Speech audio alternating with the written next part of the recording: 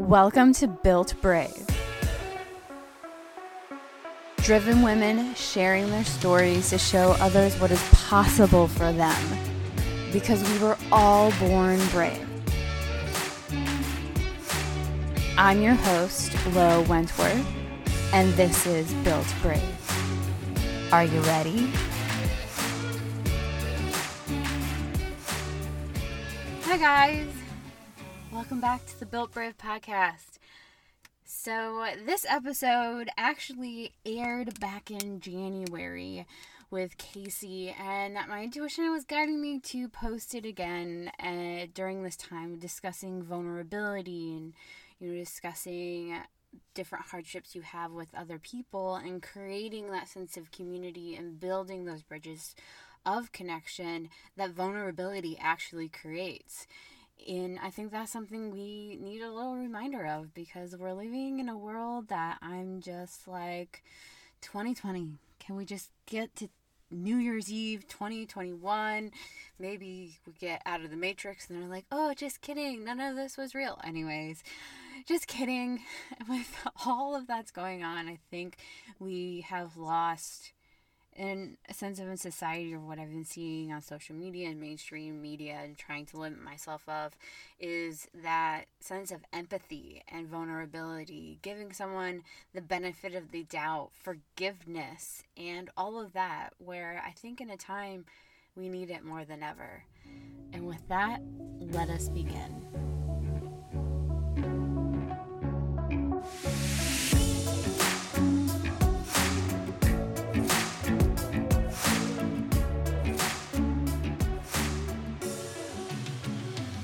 Hello, everyone. I'm so excited for today's guest, Casey. And just so you know, I'm getting over being sick, so that's why that sounds so wonderful.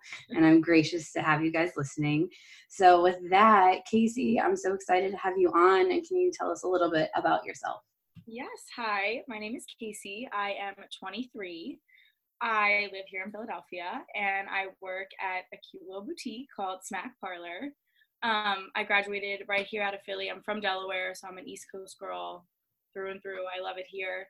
And I went to Philly U, and I wanted to stay in Philadelphia, so I got a job at the boutique, and I'm the assistant store manager there, which is really cool to work at a small boutique because it's a little family, and you kind of get to do a little bit of everything. I feel like I have like 10 roles. I'm like an assistant buyer. I do the visual merchandising, but I also have my boss who helps me with the visual merchandising, and we all kind of just work together, which is really, really cool and a very interesting first job, kind of right into the adult world, to be able to do a little bit of everything. I like it. I'm like learning a lot there, so it's nice. Yeah, I would say that's also a lot of responsibility, like the first day out. So what's been a major lesson you've learned from that all?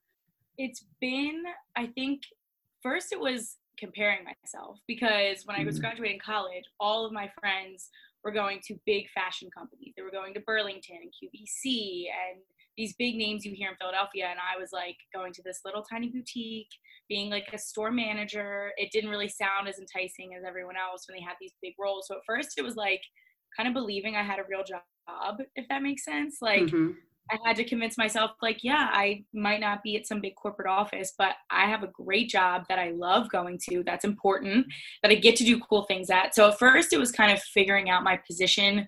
And once I got that, it was just like owning it. Like now Smack is like my life. Like anyone who knows me, people who have no idea where the store is or even what it is, they know where I work because I post about it and I talk about it. And it's been kind of just like, now it's a part of my life. So I love it. It's not as big of a responsibility or as big of a burden at first, where I felt like, I don't really know what I'm doing. Now I'm like, oh, that's like my job. That's my life. Like Smack's where I live.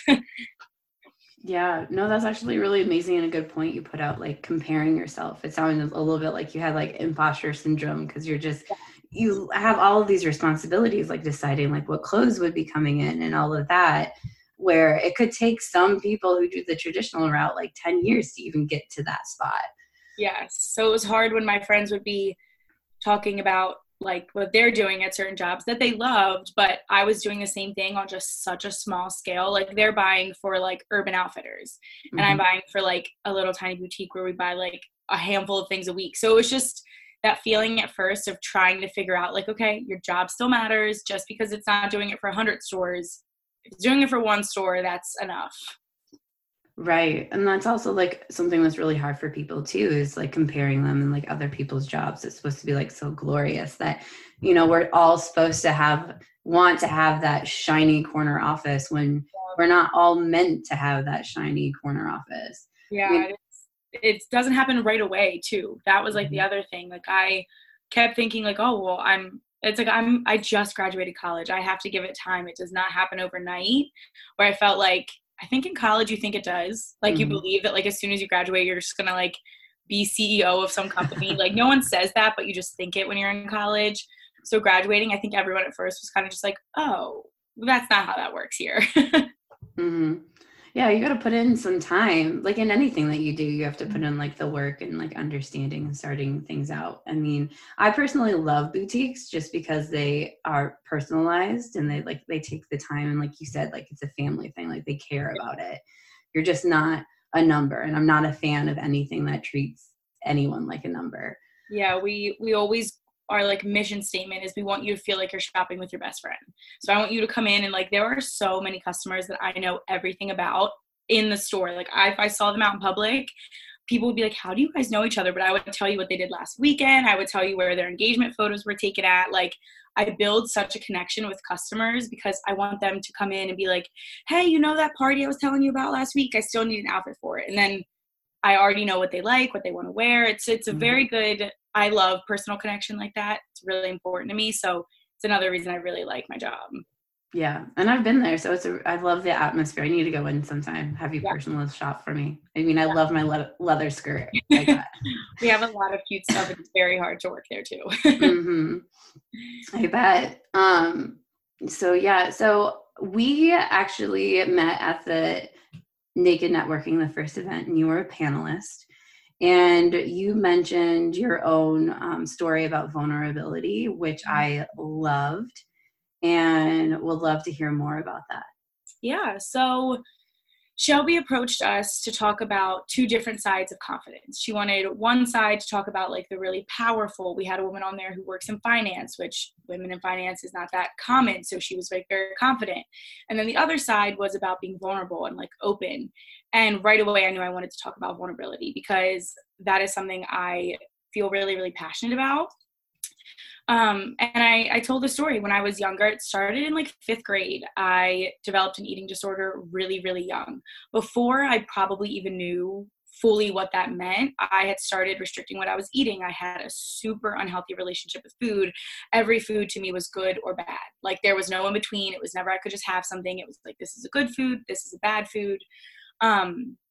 And as I got older, it developed into a really unhealthy relationship with working out.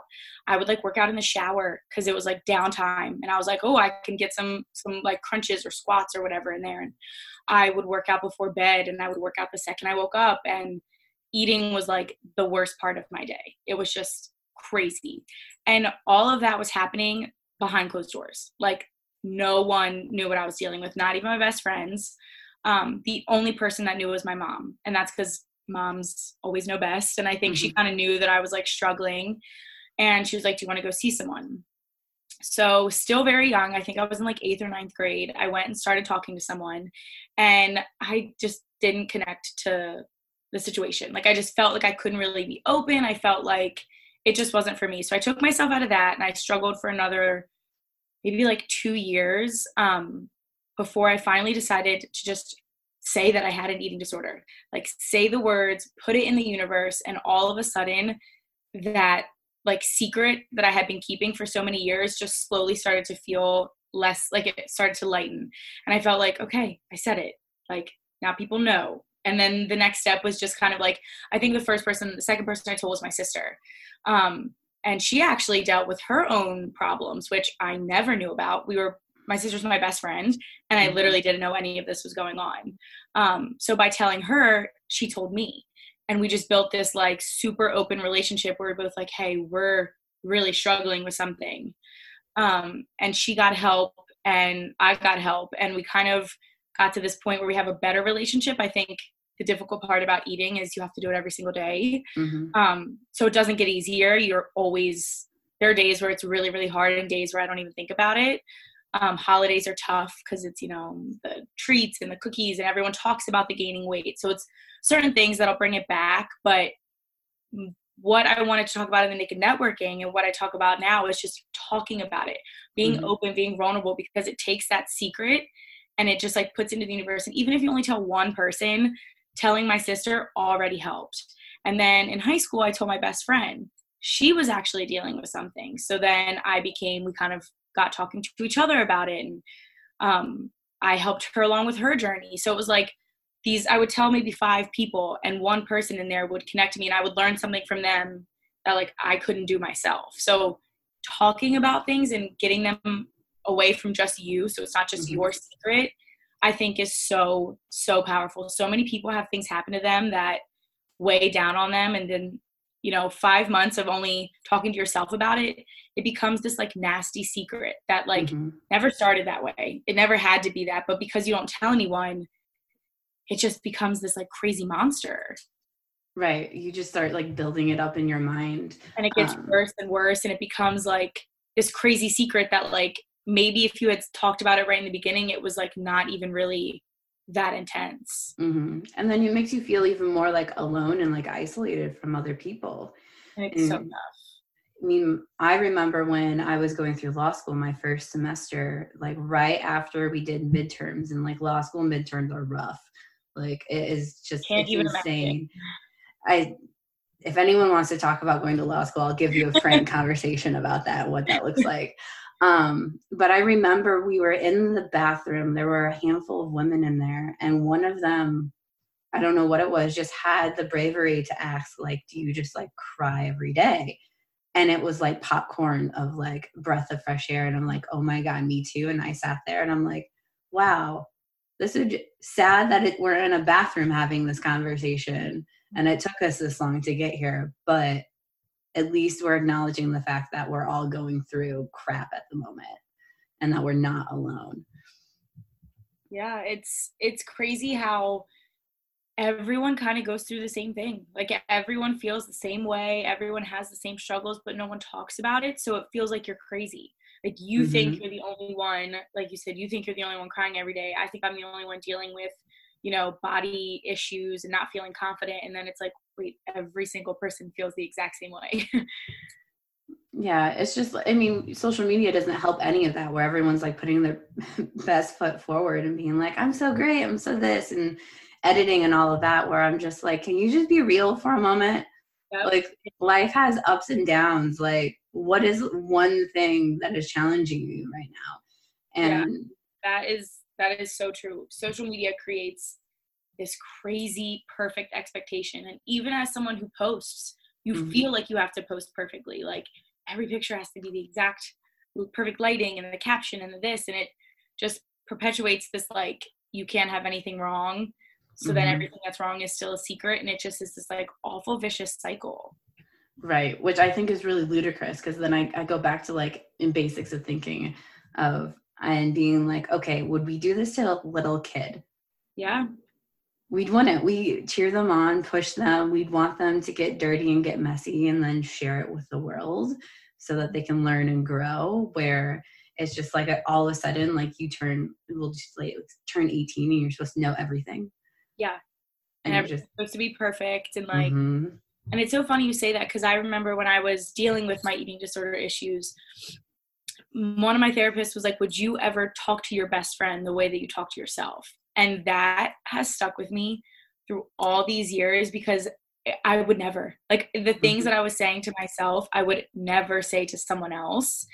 And that was kind of just like another thing where like everybody just talks so negatively to themselves. Like you have to post this perfect life, because anything else, you're in your own head and you're like, it's not good enough. It's not, no one's going to like it. No one's going to think it's cute or funny, or if I tell this story, no one's going to like it.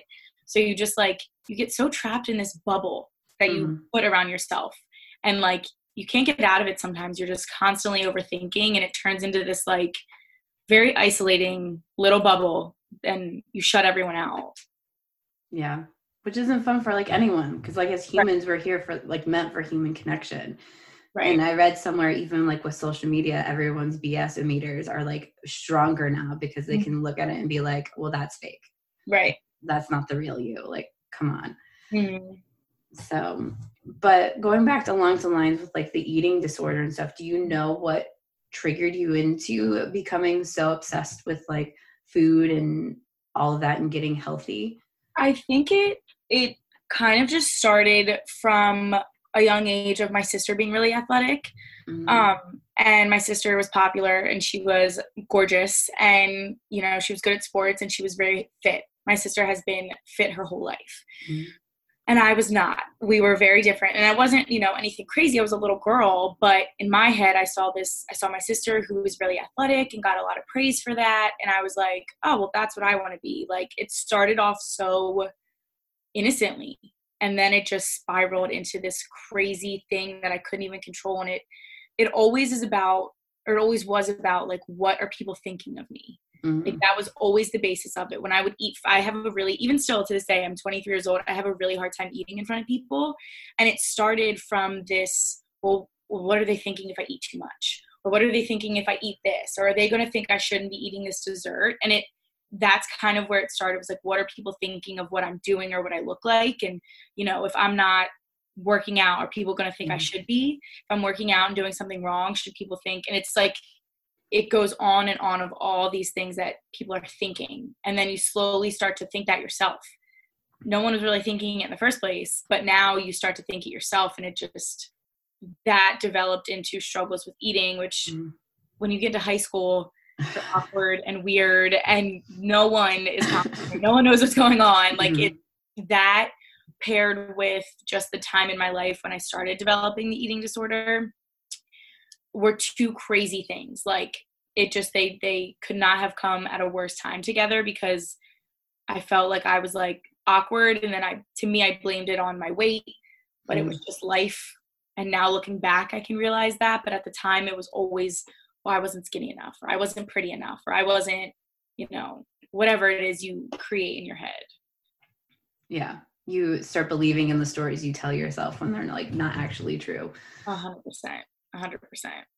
Which is challenging, even like because in this day and age, I know, and especially like in law school, it's like you're trained to like anticipate like the issues. And I get to the point of like, I can't be analyzing so much about like, if X happens, then yes, A, B, Z, whatever can happen. How about let's like X happens and see what happens, instead of trying to figure out like all of these cues and all of that, and just being like, you know, upfront and vulnerable with people, which is really interesting. I mean, I've had challenges myself with that, talking to my friends and being like, you know, instead of getting mad when they say something that triggers me, being like, take a breath and being like, okay, this is what you said. This is what happened in my head. Yep. And you just start to like spiral out of control, and it starts as this one little thing, and then it becomes like something, it just keeps going, and it becomes something it wasn't even to begin with, which is really, like you said, it's really tough to just always try to think about what's going to happen instead of just in the moment. When you have more control, you have a clear head, you're right there, you're thinking 10 steps ahead, and that's where everything gets lost. Right. And I mean, presence is what I say is power. So when you're present, you're able to be clear, be in the moment, and enjoy what is going on instead of like worrying about like what's happening next. Or so, because then you lose any ability to control the situation. Like when you are thinking 20 steps ahead, you've already lost what's happening right now. Yeah, so much so. It's just so interesting when you start like sharing that with people, because I know you shared it on social media. So I'd like to know, like, how did you build up the confidence to take that step, to share that on social media? And what was it like afterwards? Not easy. It was, I think it started when I got to college and I started living with people. And I think my roommate at the time kind of realized that I had a weird relationship with food. And at that time I had been pretty healed, I guess, from the eating disorder, but like I said, you eat every day, so it's never easy. And she told me, you know, she like asked me one time, and I told her, you know, I struggled with an eating disorder, and she hadn't in her life. She didn't have anything to share, but she was like, okay, like I'm here for you. Like if you ever need to talk about it, my door's open. And I was like, oh, like that was a really good, like I always thought some people were going to look at me different, or they were going to be like, oh, you know, that makes sense. Like you should be dealing with something like that, you know, these awful thoughts that don't even make sense. And it started with telling her, and I realized that people kind of understood me a little bit better, and I didn't seem so anxious when I was eating. She kind of was like, oh, I get it. Like that's what's going on. And then it started with another friend, and it was this period of like making new friends, I think, that inspired it, because my friends from high school kind of knew what I was going through, and they also didn't really live with me. I would go home and struggle, whereas they only saw me, you know, 8 hours during the school day. So being in college away from home and meeting people where you spend your whole life with them, you eat, you party, you go to school, you do everything, I felt like, okay, well, I'm not being real if they don't know this about me. Like it is a huge part of who I am. It is a huge part of the decisions that I make, and I have to tell someone. So it started with that, and then it kind of just turned into wanting to talk about it on social media and wanting to just let people know that like it's not this like far-fetched thing. And it all started with my tattoo. So on my arm, I have "Love You Inside Out" tattooed, and I wanted a tattoo for self-love, and I couldn't figure out what it was that I wanted. And then I honestly heard the Chainsmokers song. It's called "Inside Out," and it's about loving a girl, like loving someone this much. But the line "Love you inside out," I even get chills now thinking about it. I remember just like instantly connecting to that. I was like, I love that. Like I love myself inside out. So I made a goal for myself, and I was like, I'm going to get it at the end of the summer. And summer came, and I got the tattoo, and I wanted to post about it on social media. It's just like, look, I got a new tattoo. And my roommate was like, well, are you going to explain what it means? And I was like, I don't know. I don't want people to think I'm like trying to ask for attention or like dramatic. And I don't want people to think I'm like throwing a pity party. And so I went through like probably 5,000 drafts of like a little 5-word caption. But I ended up making a caption, and it was just like, this is, you know, my promise to myself it was like, love yourself when no one does, or when people don't, for struggling with an eating disorder. And that sentence was like the one that people connected to. And my comments like overflowed with people just being like, you know, we love you, this is amazing. And then slowly it was like the inbox, and people were being like it was just, I won't ever forget this one guy that I went to college with that I really had no connection to. He DM'd me, and he was like, this is the coolest thing I've ever seen. He was like, the fact that you're so open about this is like, he was like, that is like really, really badass. And I remember thinking like, wow, a guy thinks that. Like girls always have each other's back. Right. You know? Like you post a selfie, you're commenting under your friend's picture, like best picture ever. Like girls are always here. But for a guy to realize it, and he wasn't trying to like flirt or anything. He was literally saying, that's really cool that you can post that. And then slowly girls would DM me, and they were like, you know, I've been following you because I've been posting on social media forever. I've always wanted to be, you know, known for social media. I love taking pictures and all that stuff, creating content. So girls would be like, I've been following you, and I never knew you dealt with that. Like, that's so crazy. You just opened up like a whole new world for me. And that was when I started to realize that people like to see that. People like need to see that you're struggling with something, and that you're going through something maybe they're exactly going through. So it started with one little Instagram post, and then that opened the door to like people talking about it, which was very helpful. Yeah, that what you said about like people are wanting to know about it, it's because like they want to know you're real, that things are like obtainable. I always talk about it like with my own personal journey is like, don't put me on a pedestal. Like I will knock down that pedestal, because I'm a human person. I may do things that you think are scary and terrifying and you would never ever do, but I am also human, and I go through those things. Yeah, and it's not as easy as just posting it, because I did have people pretend that I was doing it for attention. The guy that I was with at the time, I think he had a tough time with me being so open. And I think he had his own, we were young when we were together, he had his own insecurities, and he was like, well, you're doing it for attention. He was like, you don't actually mean that. Like, you're just posting it to get people to like, and that was like, oh my God, that is true. Like, people think that about me. And it just, he kind of spoke this big insecurity that I had. And then a few of my friends from home who have known me forever were like, what are you posting that for? Like, you were fine, you know, and they kind of didn't realize how big of a thing it was. So it wasn't as, it was easy as posting the comment, but I didn't get, 100% perfect answers. Some people definitely were like, we've known you forever. What do you mean you just all of a sudden have this eating disorder? And it's like, oh, I've had it the whole time we've known each other. I just haven't told you about it. Like, I think people sometimes create this idea about you. And then if you say something that's not in their thought process, they're like, well, that's not true. Like, you didn't deal with that. That didn't happen to you. And so you will get some people who don't understand why you're doing it. Right. And that shouldn't stop anyone from doing it. You should Right. use your voice, because you're going to have more people come to you saying thank you for it. Or maybe it's just like one person. Like, my whole philosophy is, and me even using my own voice, is like, there's just one person out there that needs to hear whatever I have to say. And I will produce, create content, do whatever that is for that one person. I don't care who that is. Yeah. And I think that it's weird. I think him kind of speaking into the existence of my fears actually helped me. It was kind of like, I was so taken back. I was like, no, I'm posting this because I want to share my story. And it like almost like lit a fire in me. It like reaffirmed why I was doing it. It wasn't like he spoke something and then I was like, oh yeah, he's, that person's right. I am doing it it was like, no, I'm doing it for the right reasons. I know why I'm saying the things I'm saying. And it like inspired me to make it more authentic, more true. I wanted to not even prove them wrong, but just prove myself. Like, this is why I'm doing it. I'm doing it for the right reasons. And that's why people respect it. Right. Isn't it beautiful, like, how the universe shows up for those lessons? I am the biggest fan of the universe, and I believe in it. And there are things that you look back on and you're like, whoa, that is crazy to think of how, if you had told me in that moment what this situation would create, it's you can't even believe it. I know. I've had so many aha moments where I'm like, oh, that's how that manifested. Okay. Not my intention, but awesome. Yep. The universe always has your back. And I love looking back at moments like that too, where you're like, where was the moment that everything like changed? And you can pinpoint these exact memories where you're like, that's where I decided to do this, which led to this. And next thing you know, you have a whole new like adventure.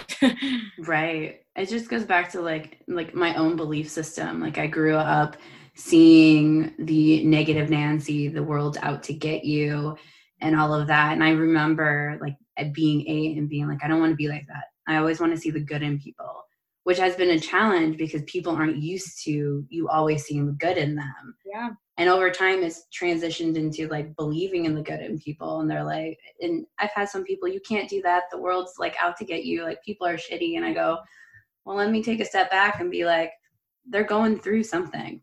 Yeah. Even if I'm triggered and they make me mad, I take a step back and be like, they're going through something. It's not me, it's them. And they're not my people. So then send them love and go on. I always say that in regards to social media. The people that say the most negative things are the ones that have the worst self-confidence. Or, like if you post a good picture and somebody's like, oh, she's asking for attention with that. It's because they're dealing with something in themselves. If you have trouble going on inside, you can't see clearly. You think you just project everything wrong with you onto someone else. So that is so true, where people are just like, they just have such a jaded view. It's because they're going through something in themselves and they don't have the clarity yet to like, be like, yes, post that bikini picture that's a little like you're showing too much skin. Like, someone who's comfortable with themselves is going to be like, if you feel good, post it. Someone else is going to be like, oh, they're just they're asking for attention. It's definitely not how that's supposed to happen. Right. And I even experience not this in like drinking, because I don't drink that often. I rarely do.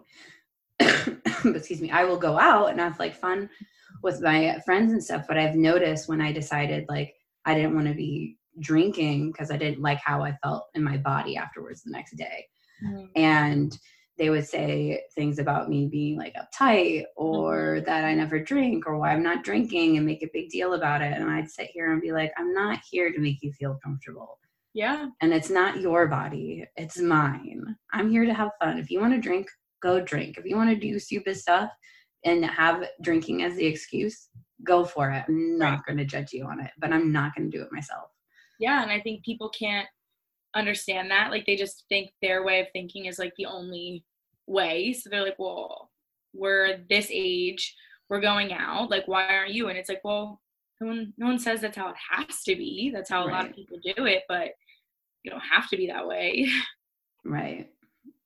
Which is just really so interesting too, because sometimes it takes me back and being like, can you put yourself in my shoes for a minute? Understand where I'm coming from? Yeah. People cannot do that. No, not especially when they're in that jaded space. Especially in my own experience, it's like they're crying for help, but they're wanting someone to notice. Mm-hmm. And then it's just like, how do you notice something, like what's actually going on if you're not willing to be like, oh, hey, by the way. Yeah, definitely.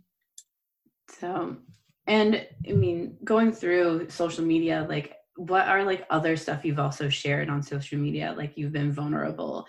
And before we get to that, I just want to put like, when you share stuff and being vulnerable and authentic, it's really amazing to see and people notice that. And I mean, I really do I think that's just something important to say to people, that you can share and that you're not actually getting attention, because you would know. Like you said, you drafted like how many drafts for that post. There are some posts where I'm like, this is really vulnerable for me. Like, is this word right? Is that word right? And then I'm just like, nope, I'm just going to post it.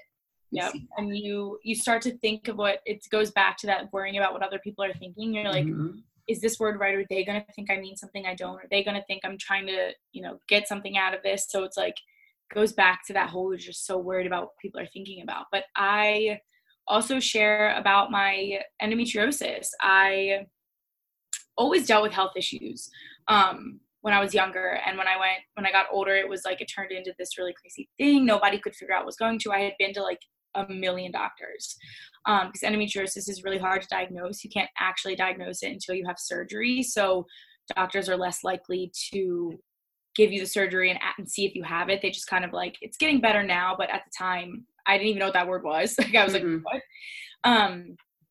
And that made me feel the exact same way that the eating disorder did. I felt so isolated.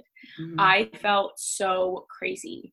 And it is, for anyone who doesn't know, endometriosis is a fertility disease where the lining of your uterus actually grows outside of your uterus, which creates a whole other realm of health issues. But it has a lot to do with your period, and it has a lot to do with fertility and all these things that make you a woman and make you a girl. And growing up and being like, then it was like this whole thing of my period was always weird and people didn't understand it. And I felt so crazy and so isolated because I had these awful periods. When I got older and it turned into the fertility issue, and to feel like betrayed by your own body is a really tough thing. And to feel like the one thing that makes you a woman, the ability to have kids, the one thing that a woman can do that a man cannot, to have that be a question for you, they're always like, it cuts your fertility rate in half. I also suffer from PCOS, which is another fertility disease. So that as well makes fertility like a really scary word for me. And that's really isolating. Like it is so tough because women who have normal periods and normal bodies, they do not think twice about if they're going to have kids or not. It's just like something. But for me, anytime I think about it, I'm like, well, I hope I can have kids one day. I hope that that's something. So that one was actually harder to come to terms with sharing on social media because it was very, very vulnerable. I still struggle with it today. But when I first got my surgery, I wanted to post about it because it was endometriosis awareness. And I was like, you know what? I just got this crazy surgery that took like half of my life out of me. I was in recovery for like 2 weeks, like really bad recovery, just mental and everything. And when I shared it, that was like when the floodgates opened of people being like, oh my God, I just got diagnosed with endometriosis. I didn't even know what that word was. Like, that's so crazy that you got diagnosed. And then it was another person. And slowly this little circle of people were built that all had endometriosis, and they were from all over, and random girls I didn't even know. And then it turned into girls I did know. Girls I went to college with and girls I went to high school with slowly started DMing me and being like, oh my God, I have endometriosis. And so that's what inspired me to kind of talk about it more. And then just recently, actually, I had to get surgery for something fertility related. And it was, I had no idea how mental it was going to be. Like it took the biggest toll on me.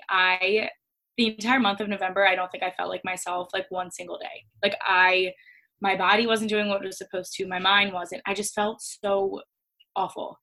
And I was like suffering in silence, kind of like really only my mom knew. And I would text her like every single day, like, Mom, I'm literally like at the end of my rope. Like, I can't do this anymore. And she was like, you know, being the amazing mom she is. And she's like, you got this, whatever. And I finally decided to talk about it on social media. And it was like, the weight was lifted. And it's like what I like, the thing about vulnerability that I always try to preach, like I was saying, is just like sharing your secret makes it not a secret.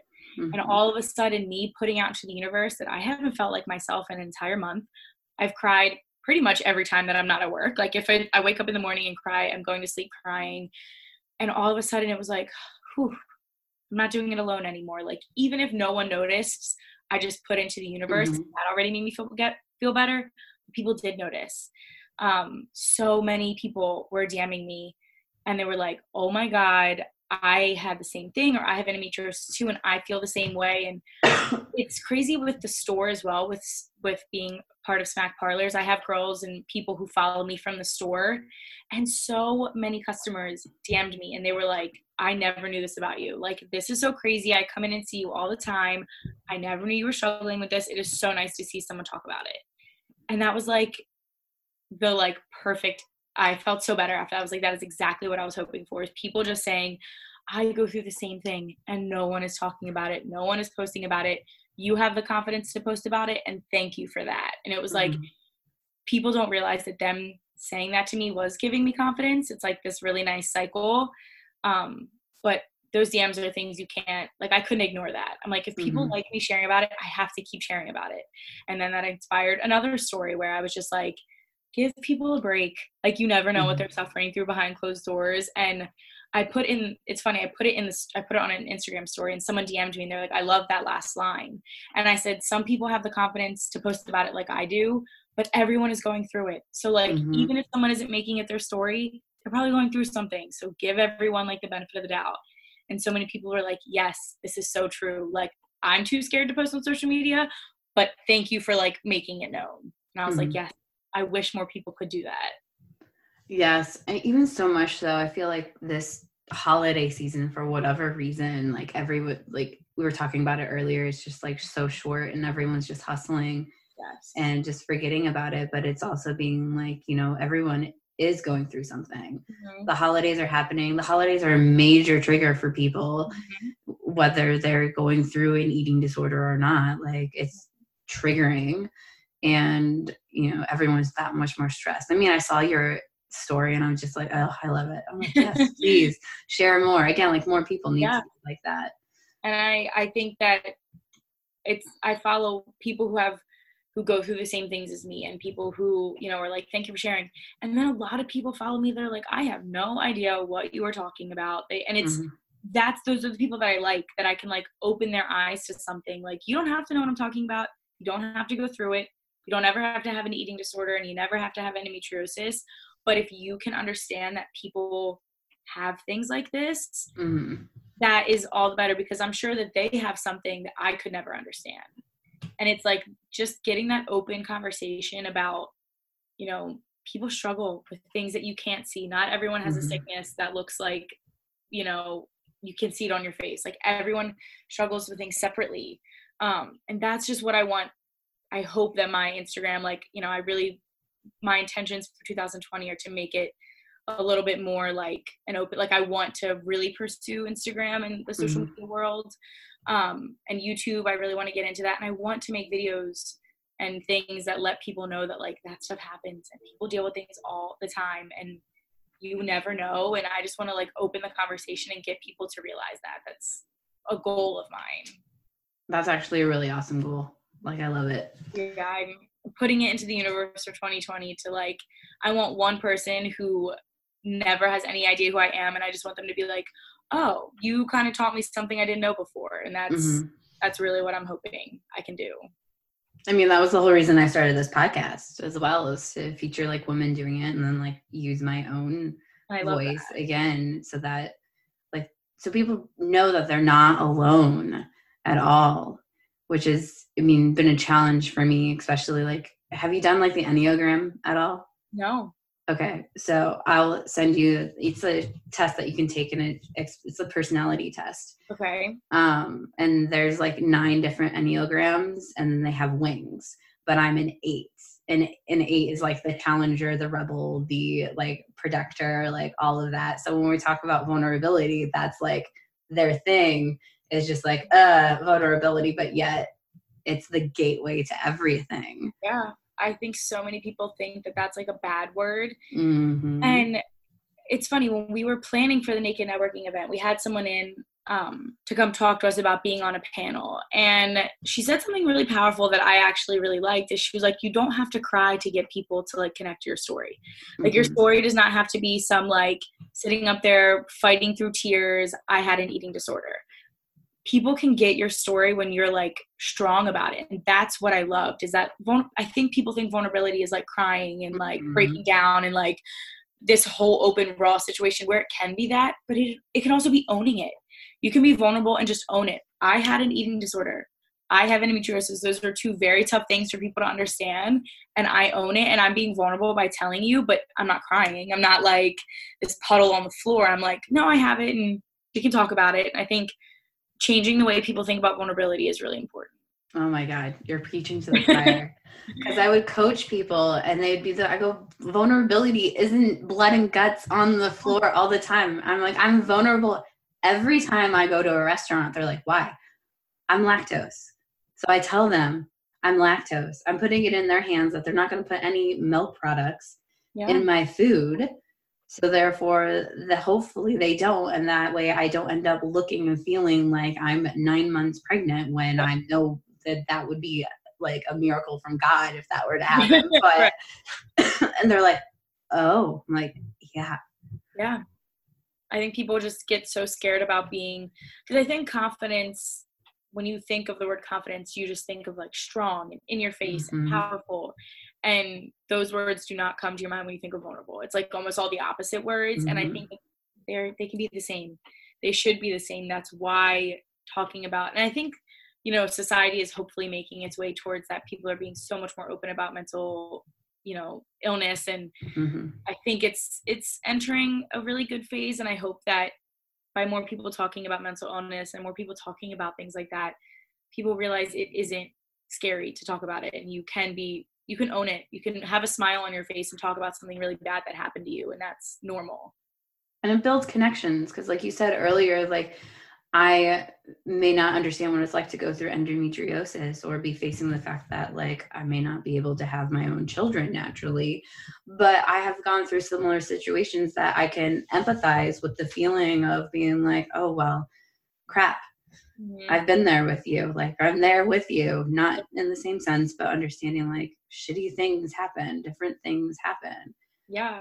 And that's something I like about you doing a podcast, and people, you know, that's the thing. Like, it's easy to read an Instagram from a famous person or a Instagram celebrity of them talking about something open, but you don't know them. You can't really build as much of a connection. You think you do, but you only really know their social media presence. Whereas like you starting this podcast, you're like opening the door to be like, I'm a real person. Like, these are real people. I'm your friends and family, and everyone is listening to this. Like, they know who you are, and it just builds that like it is a real person thing. And that's what I like, is that people that I went to grade school with can hear about it. And I'm not some random person on the internet. They're like, oh wait, I actually know that girl. Like, I went to school with her, or I'm from the same hometown as her. Like, that's what helps people not feel so alone.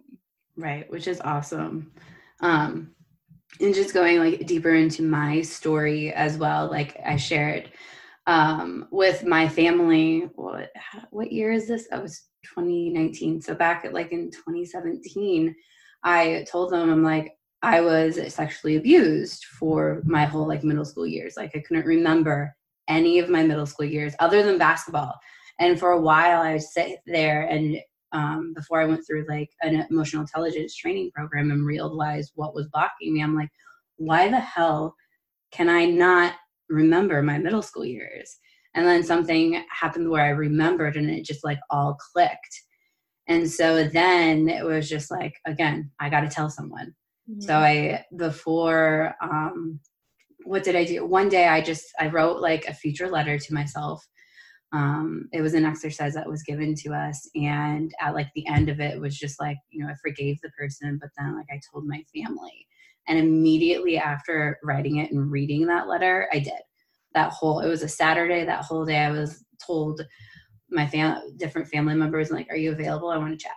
Are you available? I want to chat. And like, they were all just like, oh my gosh. And some were like, well, okay, that explains a lot. And I'm like, oh, this felt so great. Right. So my best friend afterwards, there were sometimes I'm like, you're coming with me. You're going to be sitting here on this phone call with me so I can do this. And then we're going to go celebrate.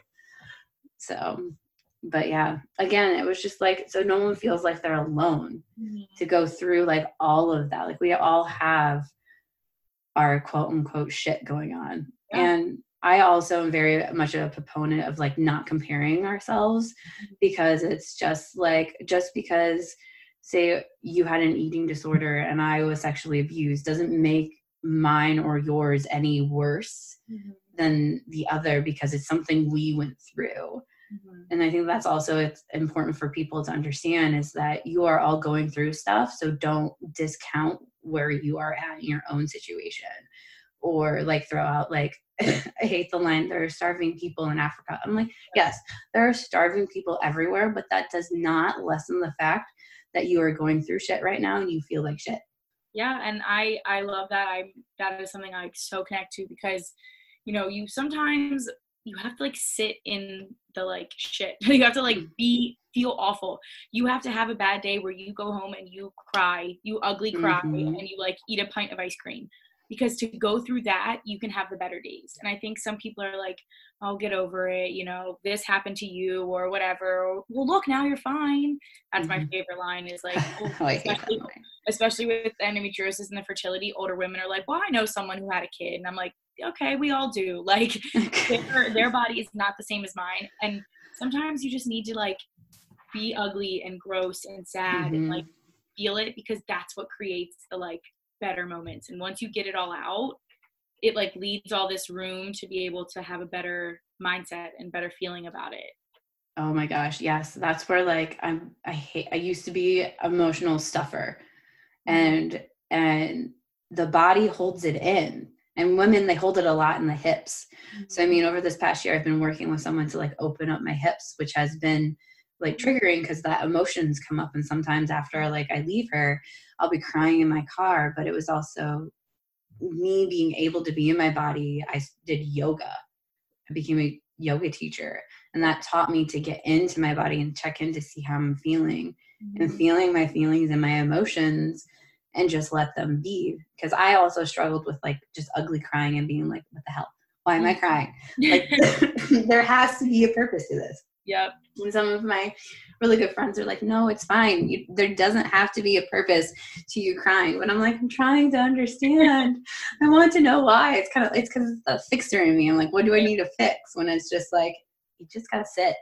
Yeah. Just gotta go through it. And sometimes I'll like, even now, and especially with November being as hard of a month as it was, like mentally for me, it just challenged me in like ways that I like didn't know. I was recovering from the surgery. So I was like, having to wear like literally old women underwear just because like I was recovering, and I did not realize that would have such a mental impact on me. But wearing this like literally granny underwear, and then that made me wear like darker colored clothes because I was uncomfortable, and I would wear like baggy pants, and then that made me feel gross, and it was this like big crazy thing. And I remember calling my mom on like a random night. I was like, she answered the phone, she was like, is someone dying? Like I was like hysterical, and I was like, Mom, I just feel so gross in these underwear. Like, I was like, that's such a silly sentence, but I could not mean it anymore. That it just takes away this like confidence and you feeling good about yourself. And like, that was something so small, but she never was like, Casey, it's underwear. She was like, okay, like, let's go get you a cute pair. And the next day we went and got me a cute pair of underwear that I felt good in. And it's like such a little story, but it was like, it was something so small that actually like had relevance, and I was really upset about. And her being like, Casey, get over it.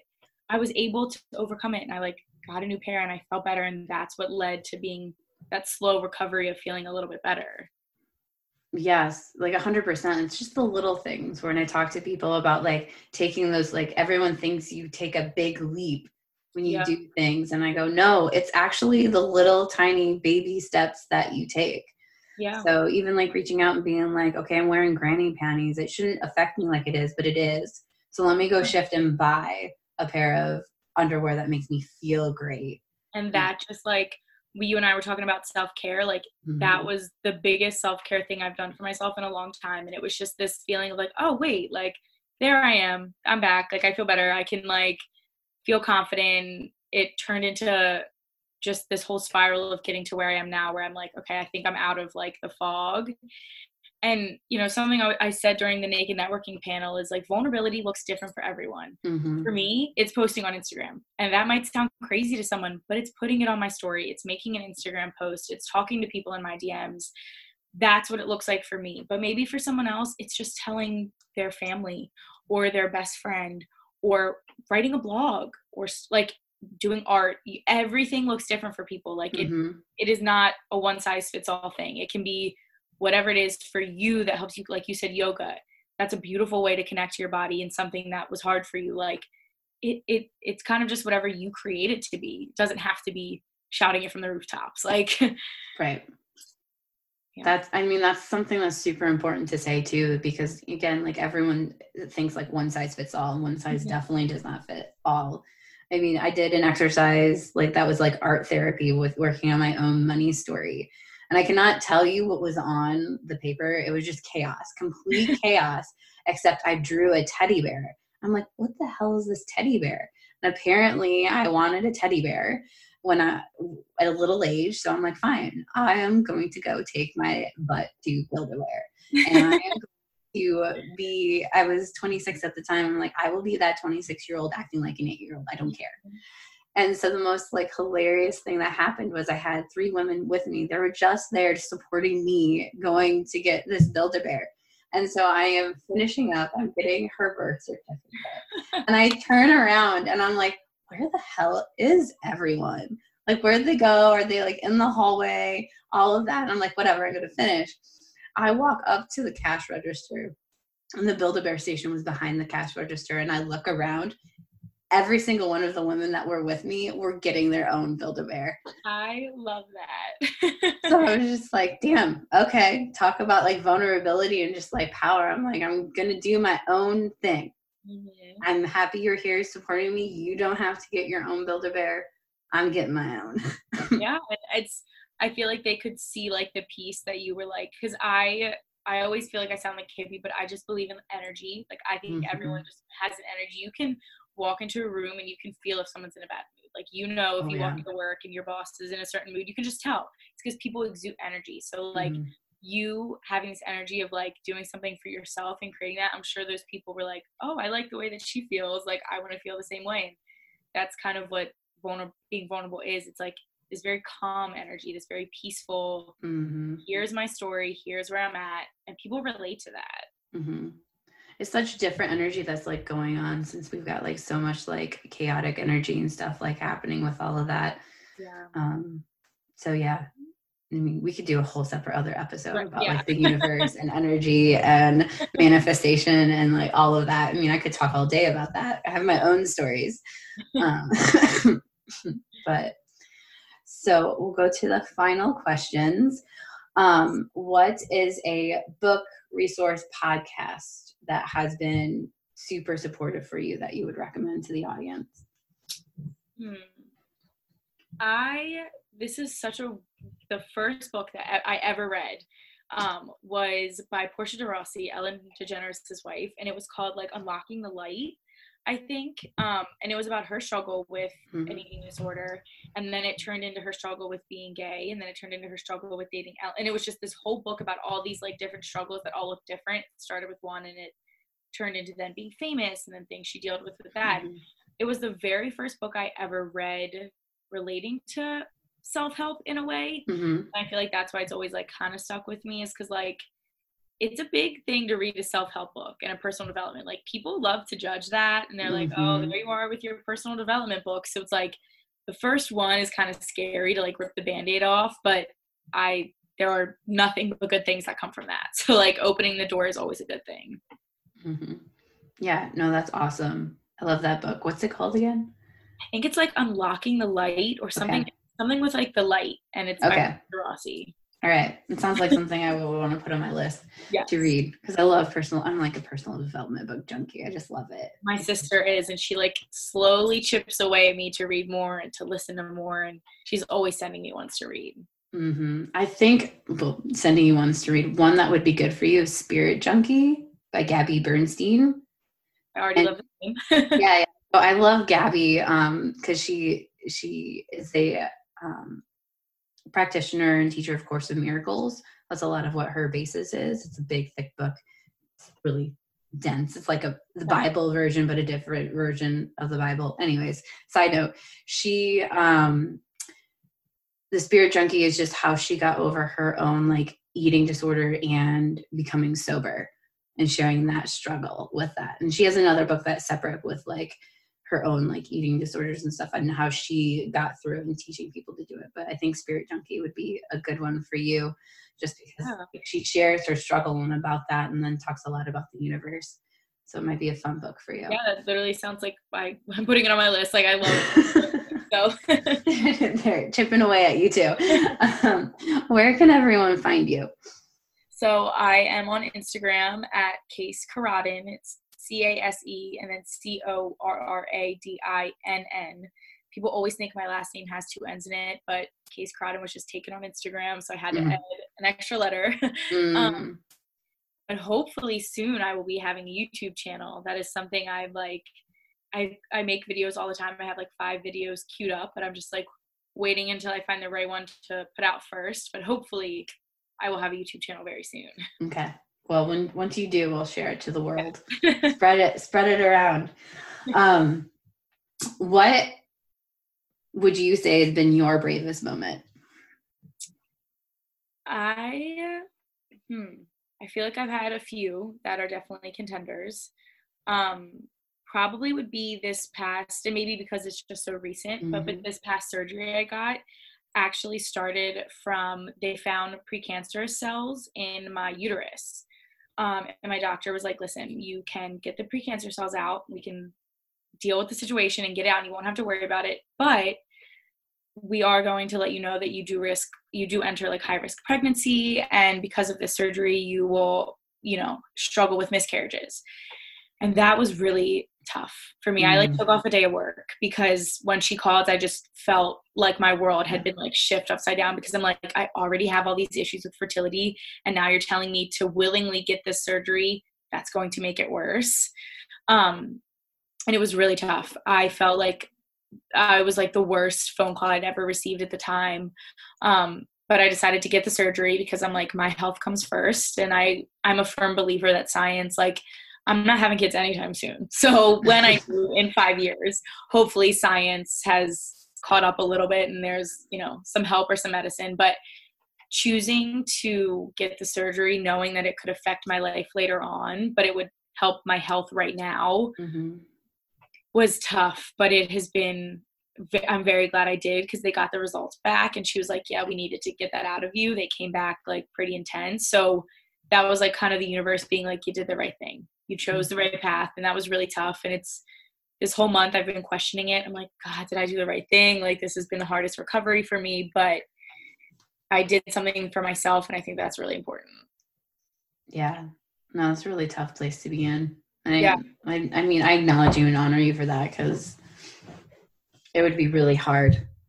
Yeah. And that's something, because I talked about, I got a surgery and I was in recovery on Instagram, but I haven't talked about exactly what it was, except for people in my DMs, because I think the cancer word is a little triggering for people. Like, I didn't have cancer. I had precancerous cells, but that's kind of like an interesting topic. And I've been trying to navigate the way to talk about it because a lot of people have been DMing me and I'm still dealing with recovering from that surgery. So I think I do want to make a post coming up, just kind of talking about it and entering that world. So people who maybe have dealt the same thing I can connect with them because it's been very tough to kind of do it on my own because no one I've known has gone through it.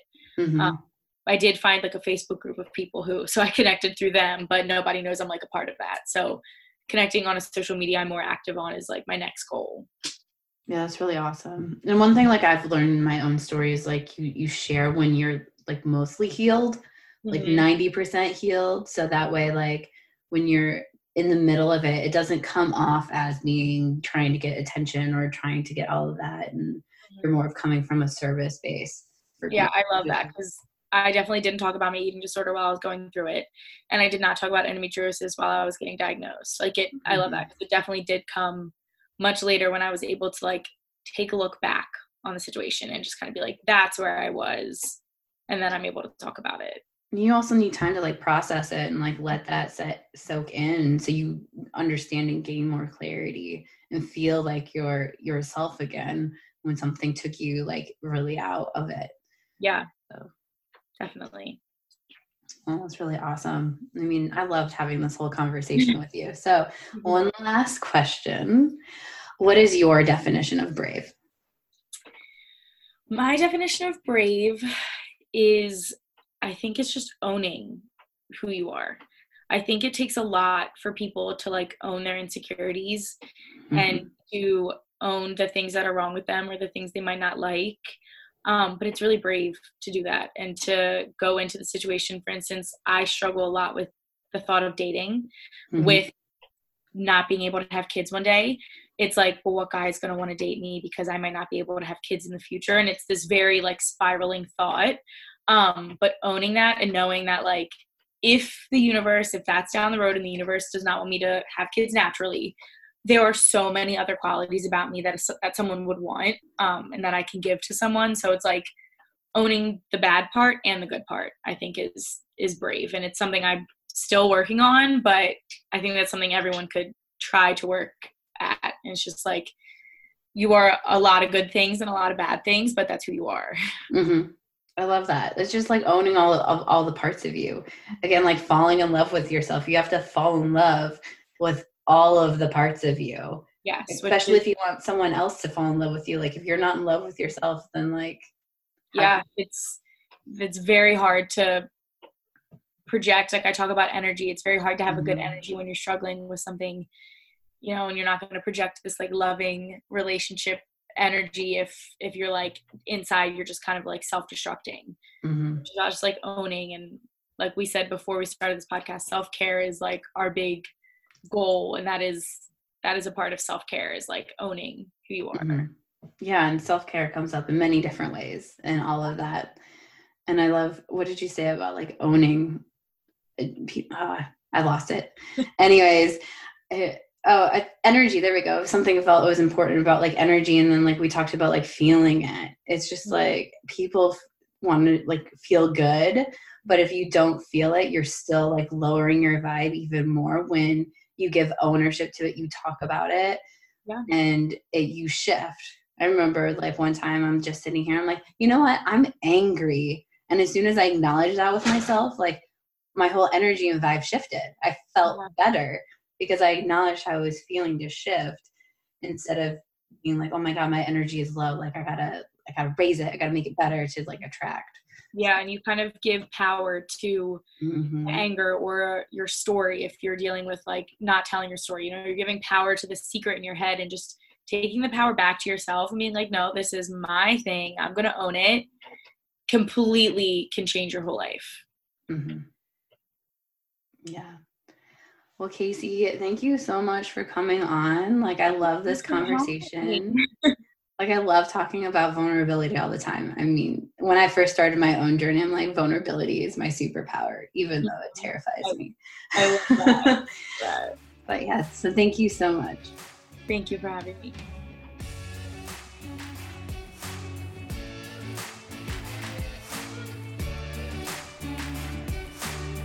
Hey everyone, thank you so much for listening to this episode of Built Brave.